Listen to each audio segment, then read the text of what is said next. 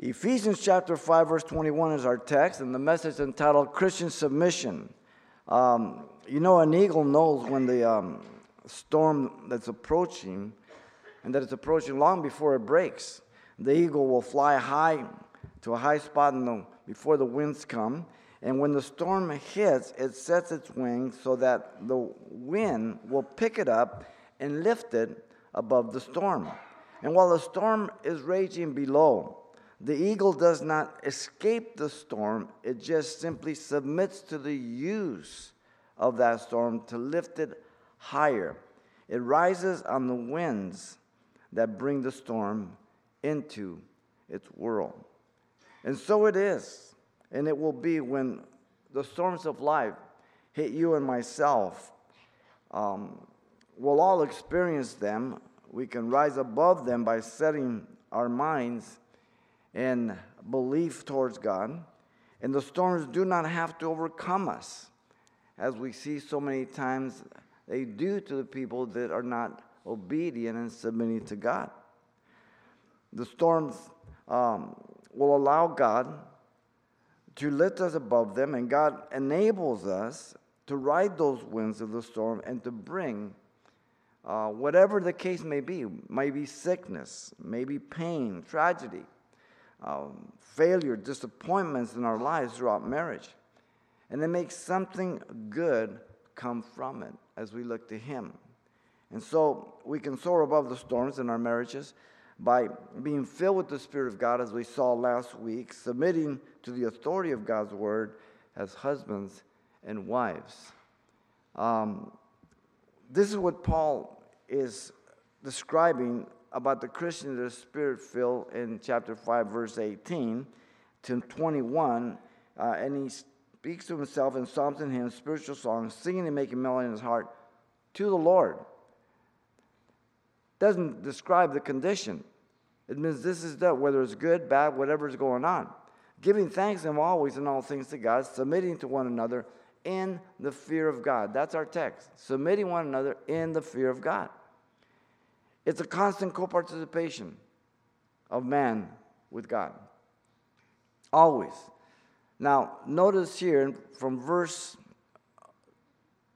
21, like verse 18, it is transitional as a verse, going from the general responsibility of every believer to submit to the specific in marriage in the entire household. Verse 22 down to chapter 6, verse 9. This is first the general command for every believer. It will be applied in every way to the family. Every way.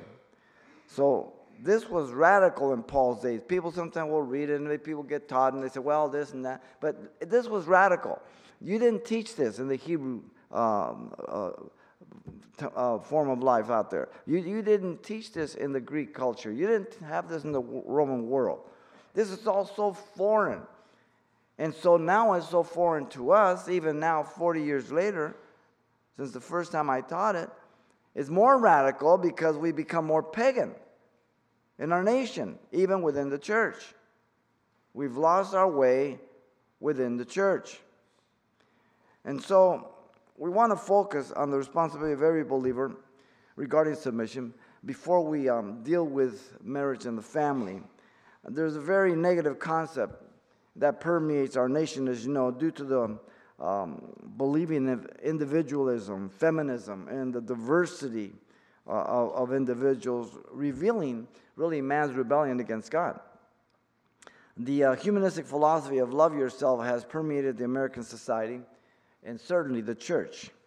The unbelievers are living by this self-esteem, victim mentalities, while believers are living under this pop Christian psychological theology based on subjective interpretations of Scripture to feel good about themselves under the pretext of you must love yourselves before you can love others. That is the most craziest statement in the world. It's describing the sinful nature. You do love yourself. Paul's going to use that, husband, love your wife as you love your own body. He's taking the sinful practice, says, now flip it over. Do it towards your wife, you'll be okay. That's the natural, to love yourself. Mwah, mwah, mwah. Look at me. No, we don't want to look at you. The popularity of Dr. Dobson through the 70s to the 90s, called himself a Christian psychologist, made popular this quasi-watered-down theology, convincing people that there is such a thing as Christian psychology, when in fact, Paul warns about such a philosophy in Colossians.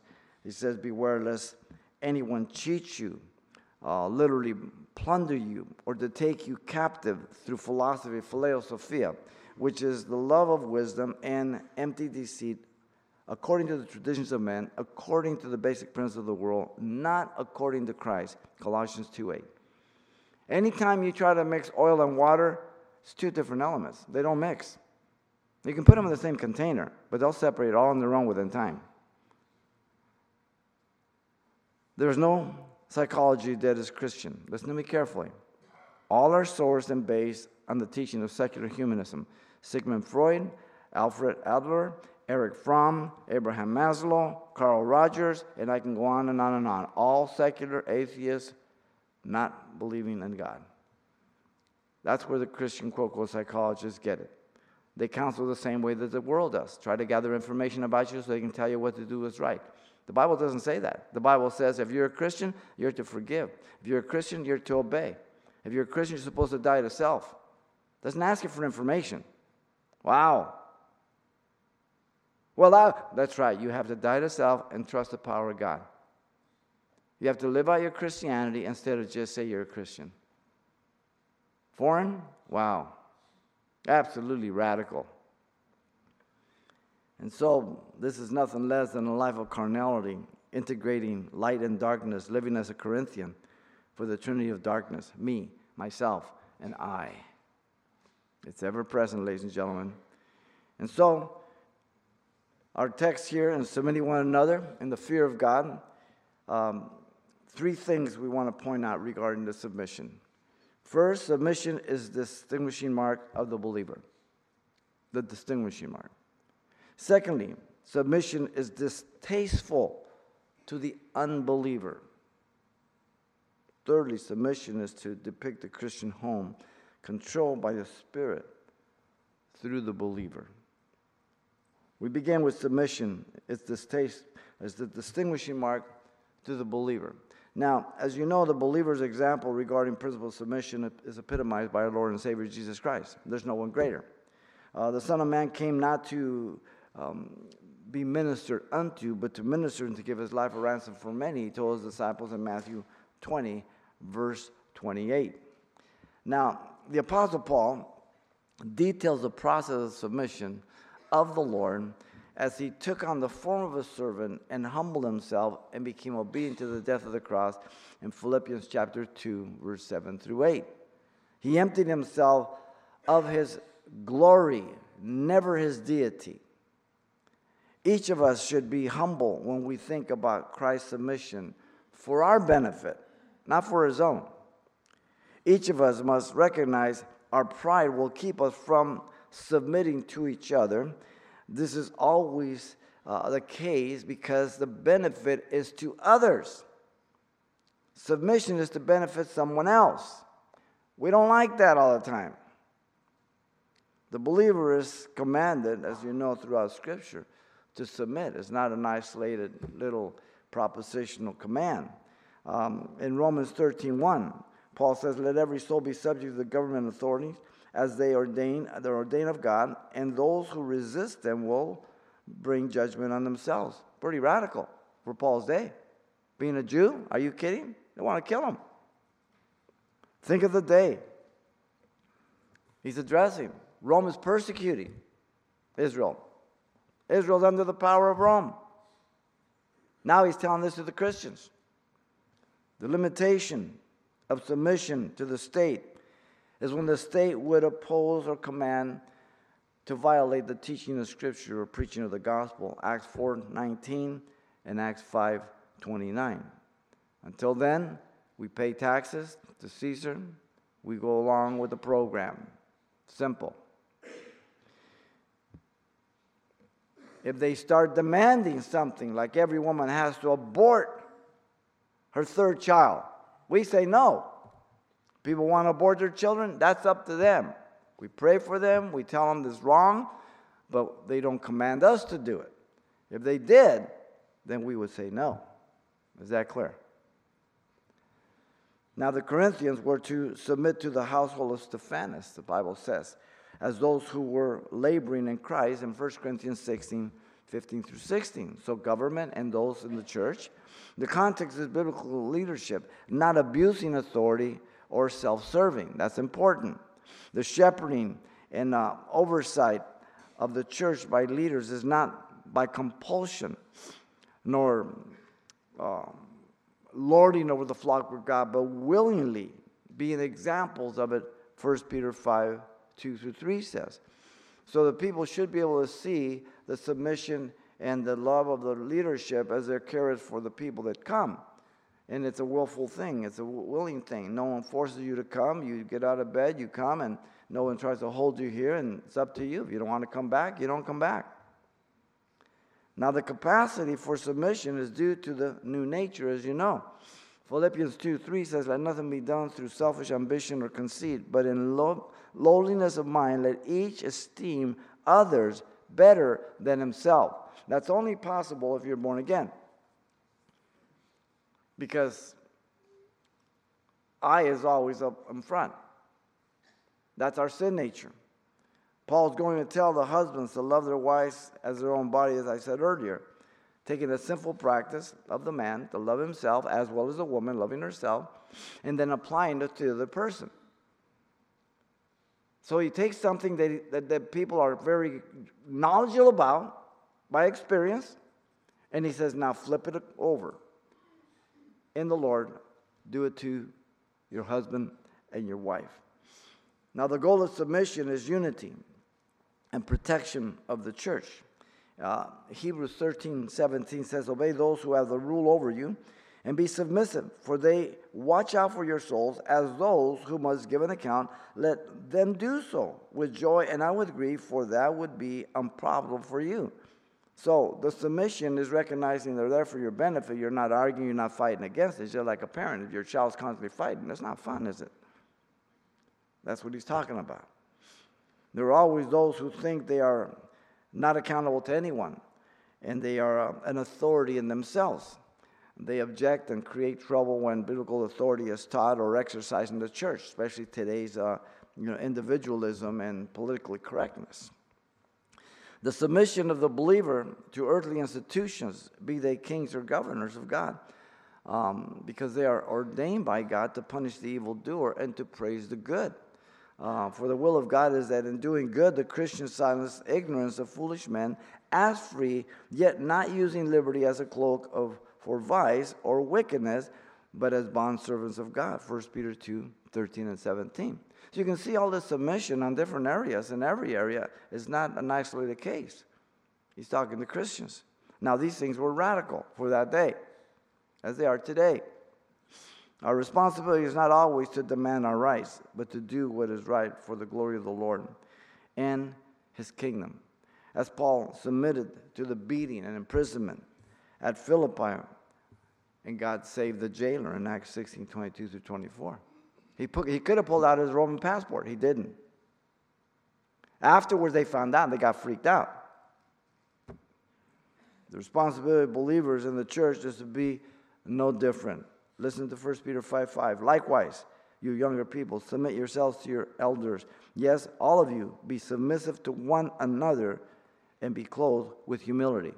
So our text is dealing with the individual submission of the believer to other believers, and also the extension to the world that we live in. He's going to move from this verse to beginning 22 into the different areas of the people in marriage. Now notice, the believer is in obedience to submission never means inferiority, but a recognition that it is one of the two elements that must be present for effectiveness and productivity. The other is authority. Submission and authority. Somebody gives the orders, someone obeys them.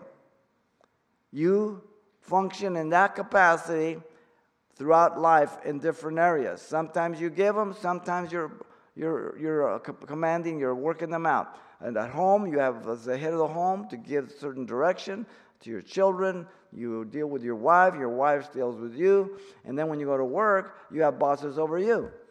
Okay? But those two pillars always have to be present, authority and submission for productivity. You have both of those things very compromised today, so you have very little effectiveness and very little productivity today in our society, especially in the workforce. They believe that probably people work maybe 4 hours out of the 8 today. Authority, submission. Everybody's afraid to fire everybody because of the lawsuits and everything else. Everybody's under orders of political correctness and laws, right? And so everybody's afraid to say anything. People look around before they talk now. First time. It used to be in Russia. Now it's the United States. Wow. And so the idea of submission is a dirty word for the feminist movement and the politically correct movement today. Pastors are afraid to talk about it. They don't talk about it. Attempting to make the woman equal to the man at a high cost and expense of her divine role as wife and mother. Ladies, listen to me very carefully before we get into you individually. Your highest calling is to be a wife and a mother. Let me repeat it again. Your highest calling in life is to be a wife and a mother. The rest is subject to that. Subject to that. The casualties are her husband and the children and her marriage when it doesn't follow, as well as the man if he does not submit to that submission. Now, without submission and authority as complements, nothing can function effectively and productively. Not a marriage, not a family, not a church, not a corporation, not a nation. I dare you to mention one thing that's productive and effective without submission and authority. You'll never find one. Ever. Impossible. Again, the word submitting here, hupatasso, is made up of two words.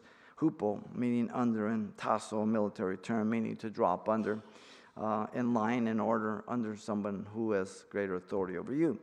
And so the words joined together, line oneself under those of authority. And yet, you can be more intellectual, you can be brighter than them, you can know more, but if your position in that time, in that setting, is to submit to that person who is authority over you, you do so. It has nothing to do with comparisons or anything. That's his position. That's the way it is. It does not imply inferiority. Many submit to one another in their jobs, and yet they're, as I said, more intelligent than the person who is telling them to carry out certain orders. And what results from it? Well, you have productivity and you have effectiveness, right? That's what happens. Now, Paul says the head of Christ is God, and yet Christ is never inferior to the Father, but rather submitting to the plan of the Father for the effectiveness of the atonement. 1 Corinthians 11:3. If you say submitting means inferiority, then you have to say that Christ is inferior to the Father. Impossible. Paul is giving God's created order. The head of every man is Christ. The head of the woman is the man. And the head of the Christ is God. God's created order for productivity and effectiveness. Order. The same applies to the church and its members. Not all have the same function, but all are part of the whole body, complementing and bringing unity to the diversity, and that diversity magnifies unity.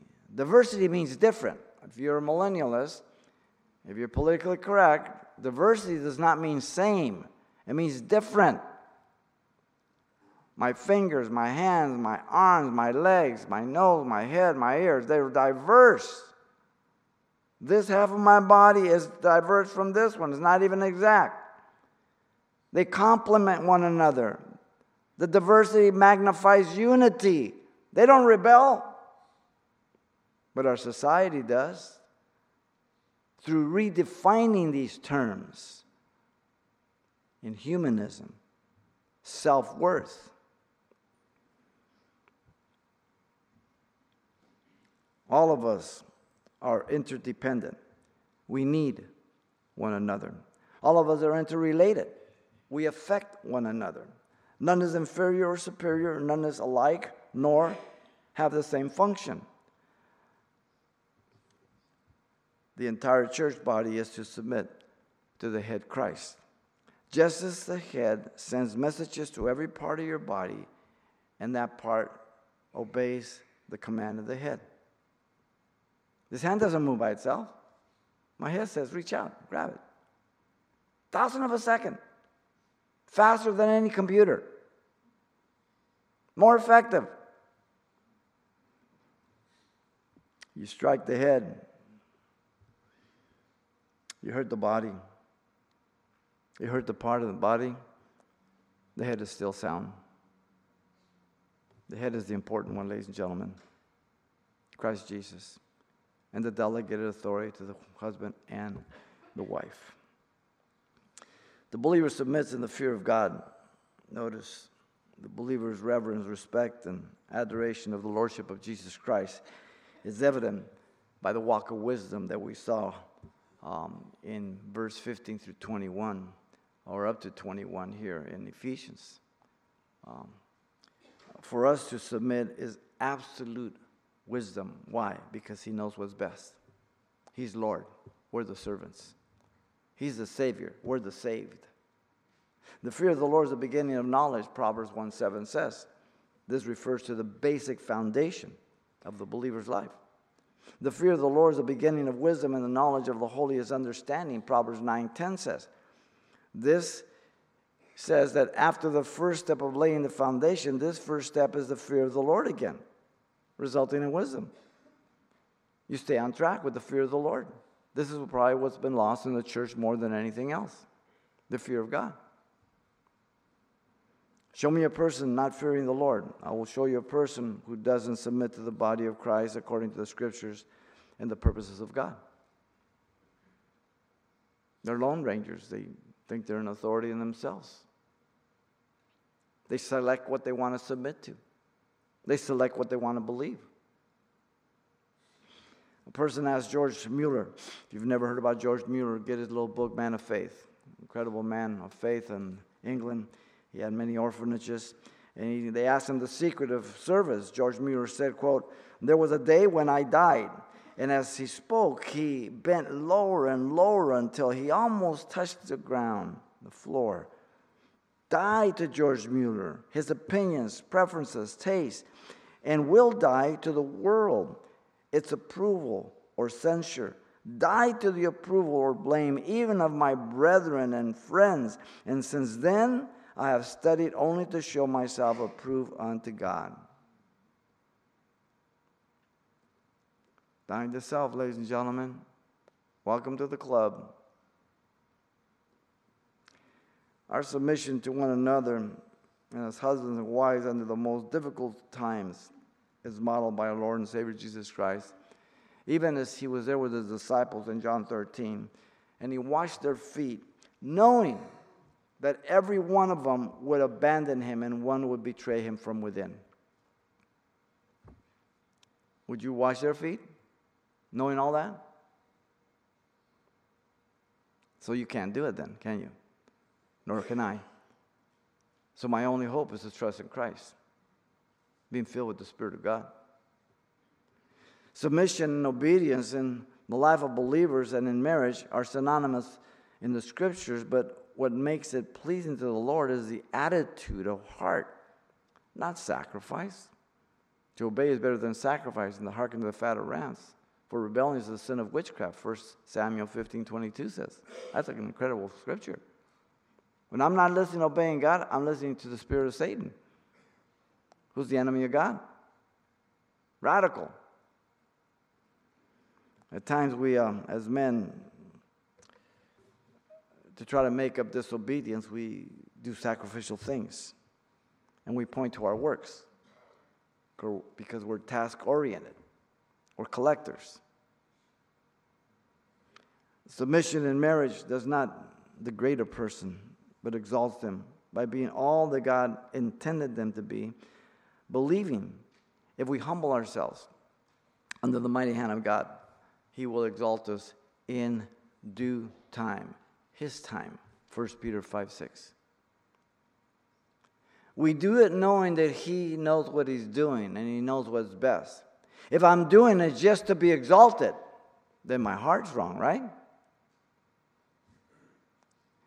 It's my submission to my Lord and Master because He loves me and He died for me and He knows what's best for me, right? And I'm supposed to be more like Him. He's not supposed to be more like me. That would be unholy. Submission by a Christian or married person after the manner of the shepherding doctrine. Some of you are old enough to remember that in the church. That was popular through the 70s is unbiblical and abusive. This is where someone would get saved under some Christian and he would be their sort of spiritual pyramid and he couldn't make decisions or buy things or do anything or marry anybody apart from their approval. That's crazy. So the worldly stuff gets into the church. Always.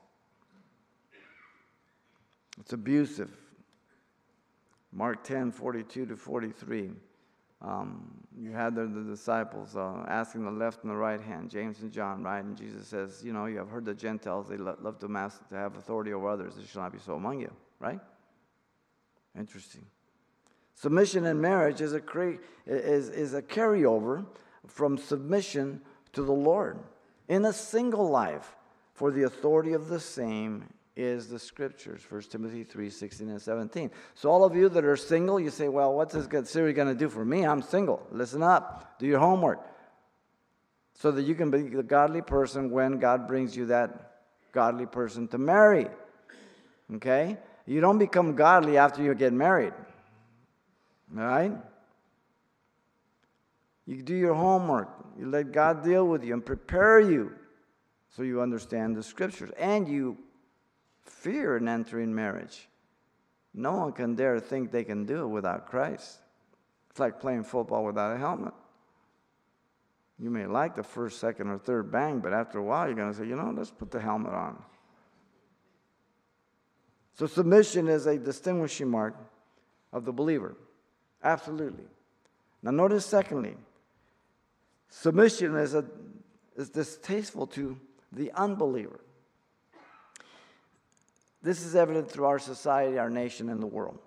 This is the very evidence of our society. No one wants to submit to any form of authority unless they see personal benefit. And now in our day, it's worse than that. No one wants to submit, period.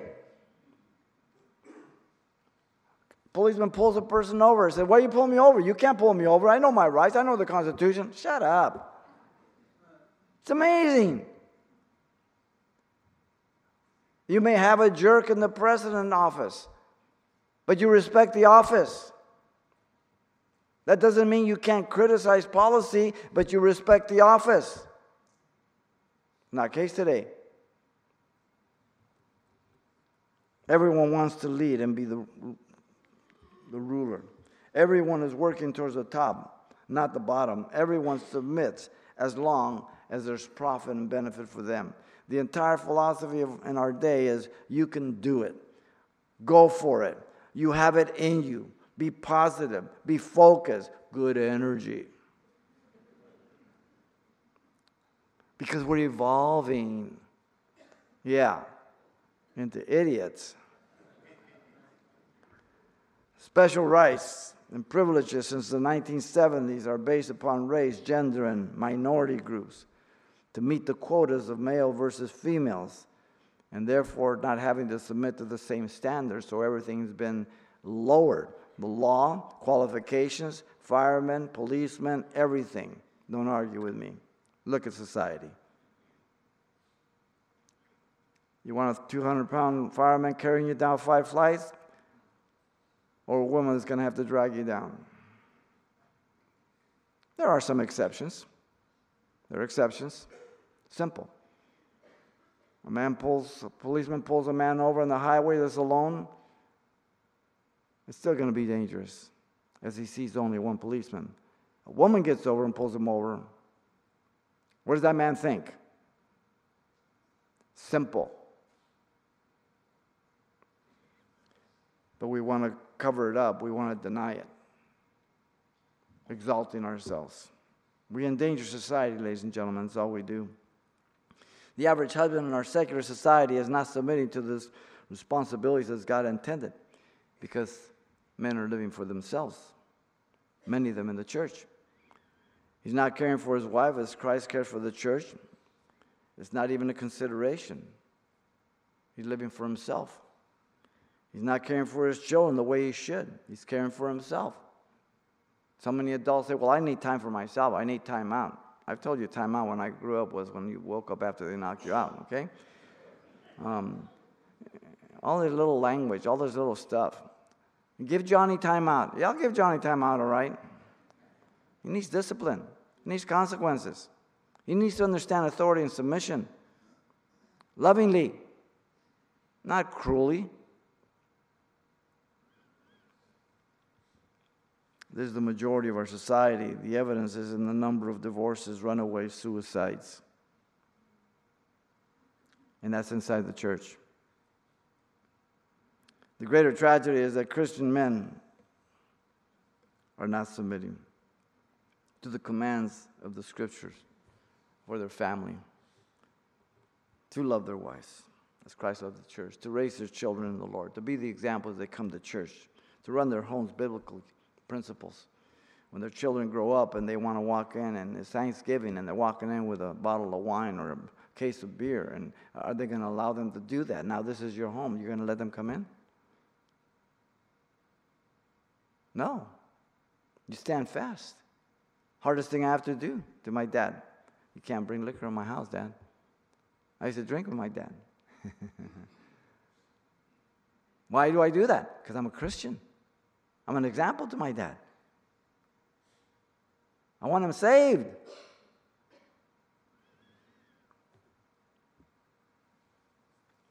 The Christian is, in great numbers, are living by worldly concepts and ideas, making it difficult to tell the difference between the Christian and the non-Christian today. Sometimes because they have secularized the gospel, other times because they're ignorant regarding God's word, they don't study. And others just are rebellious. They choose to live carnal because they think they can. And there's no consequence today, so they can get away with it. And so people sit down, they listen to what they don't like, so they get up, pick up their toys, and go to another church and play. No big deal. I've seen it over and over again.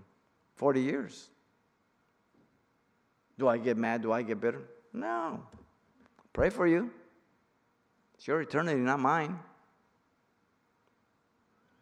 The average wife in our secular society also is falling short to submit to her husband's authority as God intended. Liberate a woman, secular. We have been liberated from all forms of traditional male and female roles now. We have been saturated with the humanistic philosophy of our day, existentialism, situational ethics, value clarifications, having blurred all the boundaries, resulting in confusion and disintegration of our American society.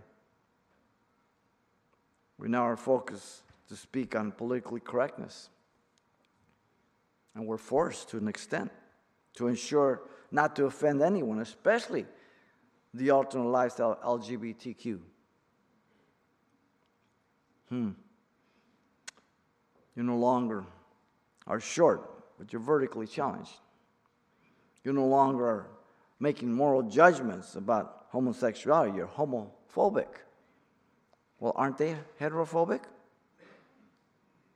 You're no longer a convict.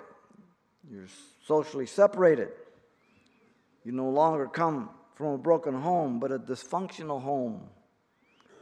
You no longer are responsible, but a victim.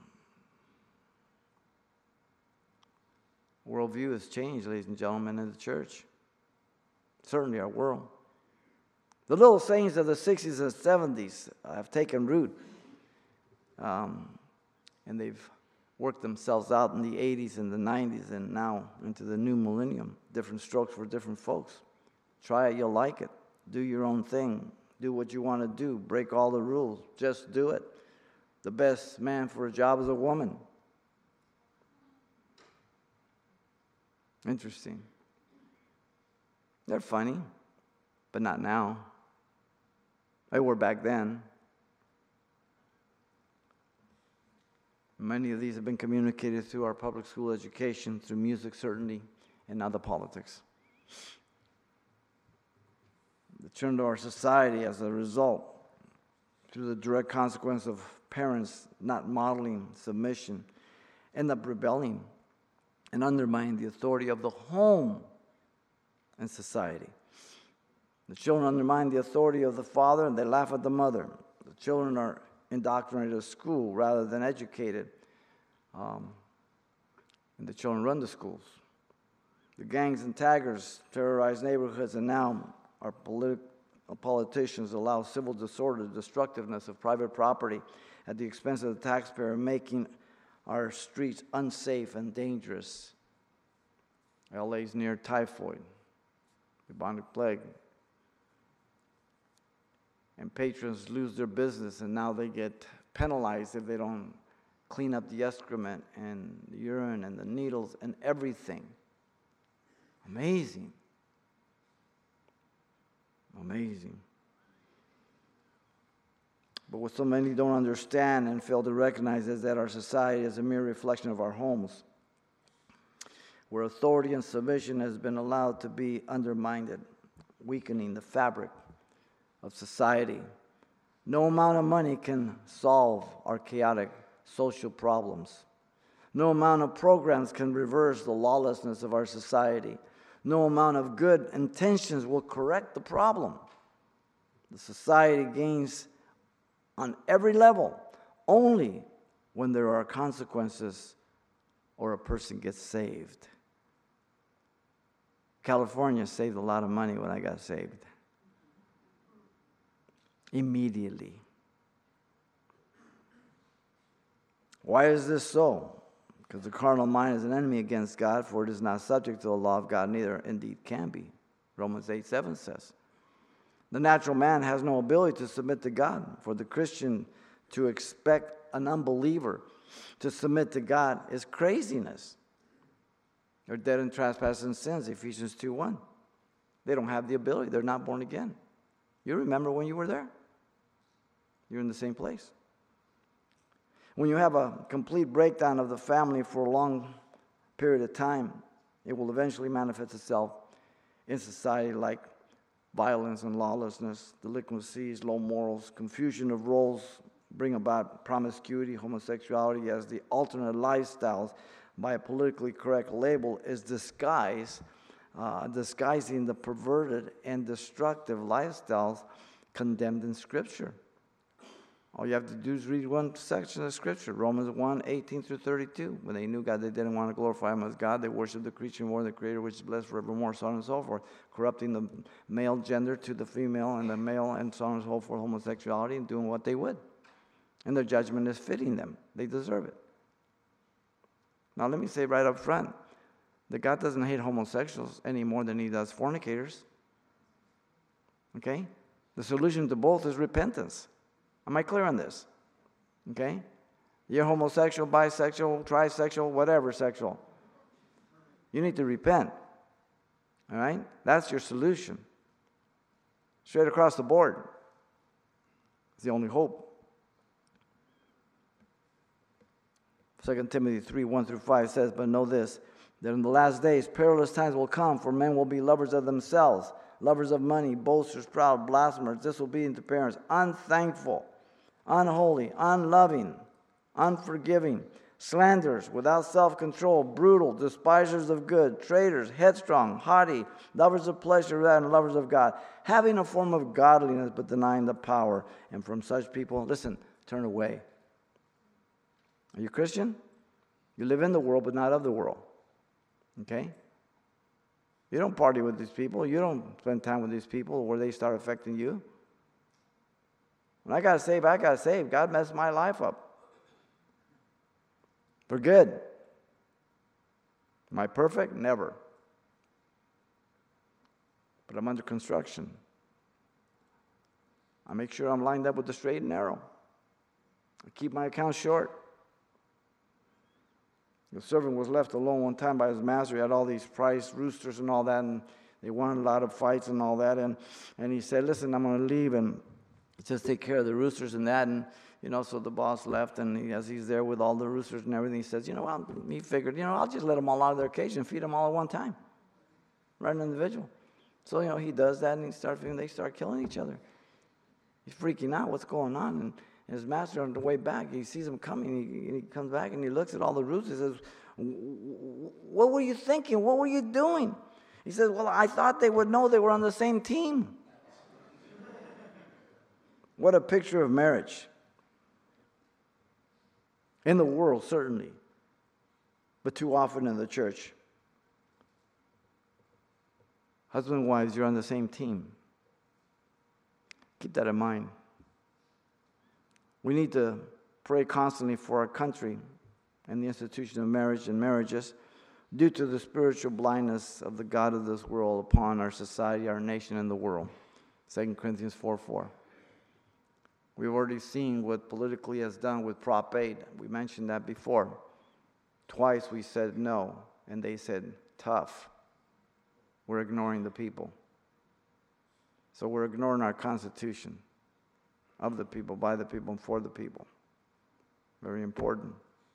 We need to pray for those in authority in government that they get saved.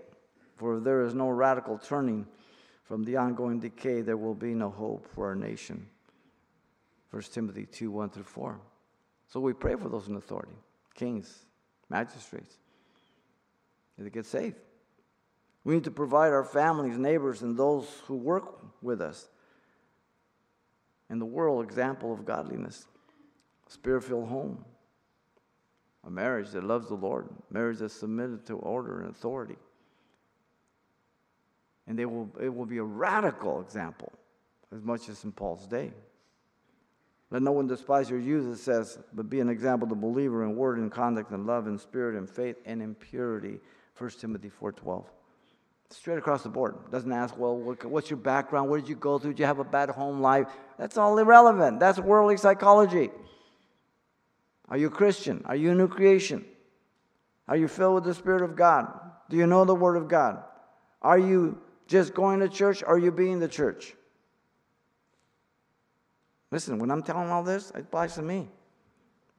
I'm no different.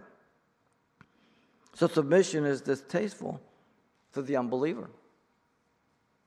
Now notice, third and last here, the submission is to depict the Christian home controlled by the Spirit through the believer.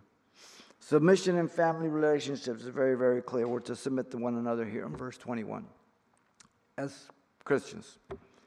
Wives are to submit to the husband in 5:22. Husbands to the wife by loving their wives in 5:25. Children are to submit to their parents by obeying 6:1. Parents are to submit to the children in terms of using wisdom to not provoke them to wrath. Ephesians 6:4. It's all based submission. Servants are to submit to the masters in 6:5. We'll use those as employee-employer because we don't have masters and slaves. Masters to submit to the Lord in 6:9. This entire list is used to comprise the average home with the exception of servants and masters to employees and employers, okay? The husband and wife hold the home and family together and affect society. Now, submission in sexual relationships is also spoken about by Paul. We're going to get later on into the marital relationships, but Paul had responded to some questions of the Corinthians about their marriages. In 1 Corinthians 6:15-20, Corinth had temple of Aphrodite, as you know, and they housed female prostitutes, and some of the Corinthians were still joining themselves to these temple prostitutes, okay? And Paul deals with them. In 1 Corinthians 7:3-4, the apostle writes, let the husband render to the wife the affection due her, and likewise also the wife to her husband. The wife does not have authority over her own body, but the husband does. And likewise, a husband does not have authority over his wife, but the wife does. So in other words, it's mutual submission, not by command, not as a forcefulness. No. It's understanding what you've entered into. You've entered into a marriage covenant, okay? Not a contract. The time to say no is before marriage, not after marriage. They were to do this only for a short time by permission if they were to withhold each other. If you're seeking the Lord or you want to seek the Lord, so your husband and wife knows, and they just be praying for you, okay? But don't try to set a world's record, okay? Paul is very practical.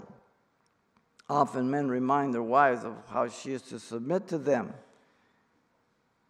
as she is some trained dog. Not what it's about, and this is the argument of the feminists and the humanists, okay? Paul addresses the man first, focusing on the man to fulfill his duty to his wife sexually, to submit to her sexually. Read the context of 1 Corinthians 7. He deals with the husband because it was the husband's idea that said, listen, I want to be more spiritual, so I'm not going to have relationships. Paul said, are you out of your mind? Not the reverse. Read the context. Paul is saying that in the most intimate relationship that a husband and wife have, the submission is mutual. Submitting mutually and willingly in their sexual intimacy in the fear of God in marriage, not outside of marriage or in addition to marriage. Both being sensitive to one another's feelings, being spirit-filled and control, not to simply gratify themselves without concern for the other. Simple. We don't have to go to great detail. Straightforward. The goal is the glory of God, right? That's it. The balance and responsibility to each other is mutual. Ladies, if you're always having a headache, take an aspirin. And gentlemen, if you're always pouting, learn patience, dying to self. Left hand, right hand. Please do not allow Satan in the Holy of Holies, your bedroom. It's a great privilege. It's a blessing. Makes you one in more way than just physically. You're there to glorify God in every way. God is so good to us. Submission in the caring relationship, Paul says, but I want you to know, to be without care, he who is unmarried cares for the things of the Lord and how he may please the Lord in 1 Corinthians 7:32.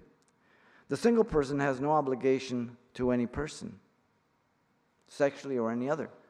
The single person is married to the Lord. You're totally free. Your body is the temple of God. When you're single, you just care for yourself. That's why you think when you get married and problems start, it must be the other person, because I was fine without you. Paul goes on in 1 Corinthians 7:33, but he who is married cares for the things of the world, how he may please his wife. Married people are to care for each other. Married people are not to make idols of the husband or the wife. Married people must realize their wife or husband cannot meet all of their needs, only some of their needs. All your needs are met by Christ Jesus. Very important. Paul then says in 1 Corinthians 7:34, there is a difference between a wife and a virgin. The unmarried woman cares for the things of the Lord, that she may be holy both in body and in spirit. But she who is married cares about the things of the world, how she may please her husband. A virgin lives in purity to please God. A married woman lives in purity of love to please her husband. The reason for the specific instruction was for their own profit, to not neglect their mates and serve the Lord, listen, without distraction. 1 Corinthians 7:35. Nothing wrong. You must work, you must provide, you must care. Submission in the acknowledgement of God's design is important. Paul says in 1 Corinthians 11:8, quoting Genesis, for a man is not from the woman, but the woman from the man. Now this offends feminists. Right away you hear it. Listen, God created Adam first. God created a deep sleep to fall upon him, and then from his curved side he made the woman, more refined. From his curved side, not the ground. God did not create Eve from that dust ground. The closest part. Not for him to rule over her, not for him to degrade her, but to be right by his side. Paul says, nor was the man created for the woman, but the woman for the man. 1 Corinthians 11:9. Now this really is women feminists. The woman was created for the man to complete him, not to compete with him. Very important. Regardless what our modern society says, the woman was created for the man, not the man for the woman. God said, it's not good for man to be alone. I will make a helpmate for him. Genesis 2:18. This in no way minimizes nor emphasizes a degradation or inferiority in position for the woman in the covenant of marriage. It exalts her. It exalts her. Protection, provision, as we'll see. Ladies, it's not an insult to your person or character. You're not a sex object or a sex slave, but that you be valued highly by that man because you're valued by God. And without a woman, a man is not complete. Unless God gives that single person the gift of celibacy, which not everybody has, okay? It's an exception. In other words, ladies, you're the icing on the cake. This world would be a boring place, a bunch of guys. Paul goes on to say in 1 Corinthians 11 and 12, nevertheless, neither a man is independent of the woman, nor the woman independent of the man. In the Lord, he qualifies it. For as a woman came from man, even so, man always comes through the woman, but all things are from God. So men can't say we don't need women because every man's born through a woman, right? We're tied together. The woman or the man is independent or complete by themselves, for they complement one another in marriage, being God's instructions to fill the earth. Population. What's the philosophy today? No population. Contrary to God. The man can not say, I don't need a woman, for if there is no woman, there's no more men to be born. The woman cannot say, I don't have need of a man, for if she would never have children, then that's the end of the human race, right? And I understand all the things where, two women will pledge their love and marry today by the homosexual community, and then they'll adopt or whatever, but that's not what we're talking about. It's not what God's talking about. It's a complete perversion of it. The qualification is in the Lord, addressing those who are Christians. The believer is to know what the Scriptures teach about the man's role in marriage and obey it. The woman is to also know her scriptural responsibility and obey it. Listen to Adam. He said, God says to Adam, this is bone of my bone, flesh of my flesh. She shall be called woman because she was taken out of man. Genesis 2:23. That's God's revelation. Adam saw a part of himself in Eve, and Adam saw his completeness in Eve. God established the institution of marriage at the beginning. For this reason, a man shall leave his father and mother, cleave to his wife, the two shall become one flesh, and they're both naked and not ashamed. Genesis 2:24-25. Paul quotes it in Ephesians. It's been 4,000 years when Paul is using it. Nothing had changed with Paul. It's the same there. It's only been 2,000 since Paul to now. Do you think it's changed now? No! Radical? Absolutely. A new home, new authority, a mutual submission, withholding nothing from each other. Submission is to depict the Christian home by God's design for efficiency and productivity, ladies and gentlemen. It's been said, quote, It costs much to obtain the power of the Spirit. It costs self-surrender and humiliation and the yielding up of our most precious things to God. It caused the perseverance of long waiting and the faith of strong trust. But when we are really in that power, we shall find this difference, that whereas before it was hard for us to do the easiest things, now it is easy for us to do the hardest things. He knows, he loves, he cares. Nothing this truth can dim. He does the very best for those who leave the choice to him.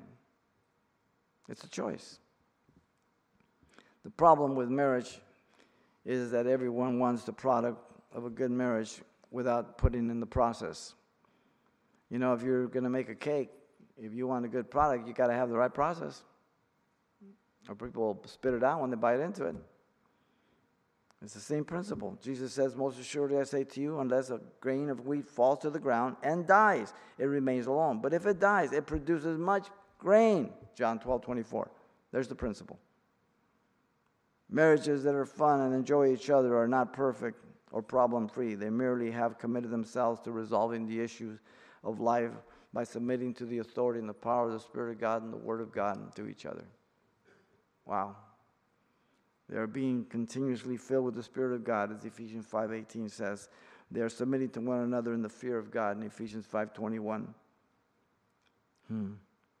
Marriages that are loving and affectionate, after many years, have counted the cost of submission and paid the price of being a disciple of Jesus Christ. To die to self daily, pick up the cross and follow him, Mark 8:34. To forgive one another, just as Christ has forgiven us, Colossians 3:13. We'll get to that as we move on with the husbands and wives. Marriages that have passion for each other have cultivated their love by submitting daily to each other in and through the grace and love of God. 1 Corinthians 13 says, now abides faith, hope, and love, but the grace of this is agape love. That's the motive, the attitude that makes it effective and possible. Can't be done apart from that. And so submission is to depict the Christian home controlled by the Spirit through the believer. Now you think something has changed since Paul's day? It didn't change for 4,000 years. Why would it change now 2,000 years? Radical? Absolutely. Possible? Yes. Here's the formula. Ready? You have to die. If you don't die, it won't work. It just won't work. So remember these three things about submission. Submission is a distinguishing mark of the believer. Submission is distasteful to the unbeliever. And submission is to depict the Christian home controlled by the Spirit through the believer. No shortcuts. One little verse. Lord, thank you for your grace, your love and goodness. We love you. We thank you. Father, prepare our hearts to please you, to be obedient to you, Lord, trusting you. Pray for those that are here who do not know you, Lord, that you would speak to their hearts, that you would want to save them, forgive them, and offer them that marriage covenant with you, Lord. As you're praying, if you don't know Jesus Christ as your Lord and Savior, God has brought you here to be saved, to repent of your sins. Balcony floor, maybe you're out there somewhere in the internet world or media of some sort. If you believe that Jesus Christ who died for your sin, you can call upon him. He can forgive you. He can change your life by changing your heart.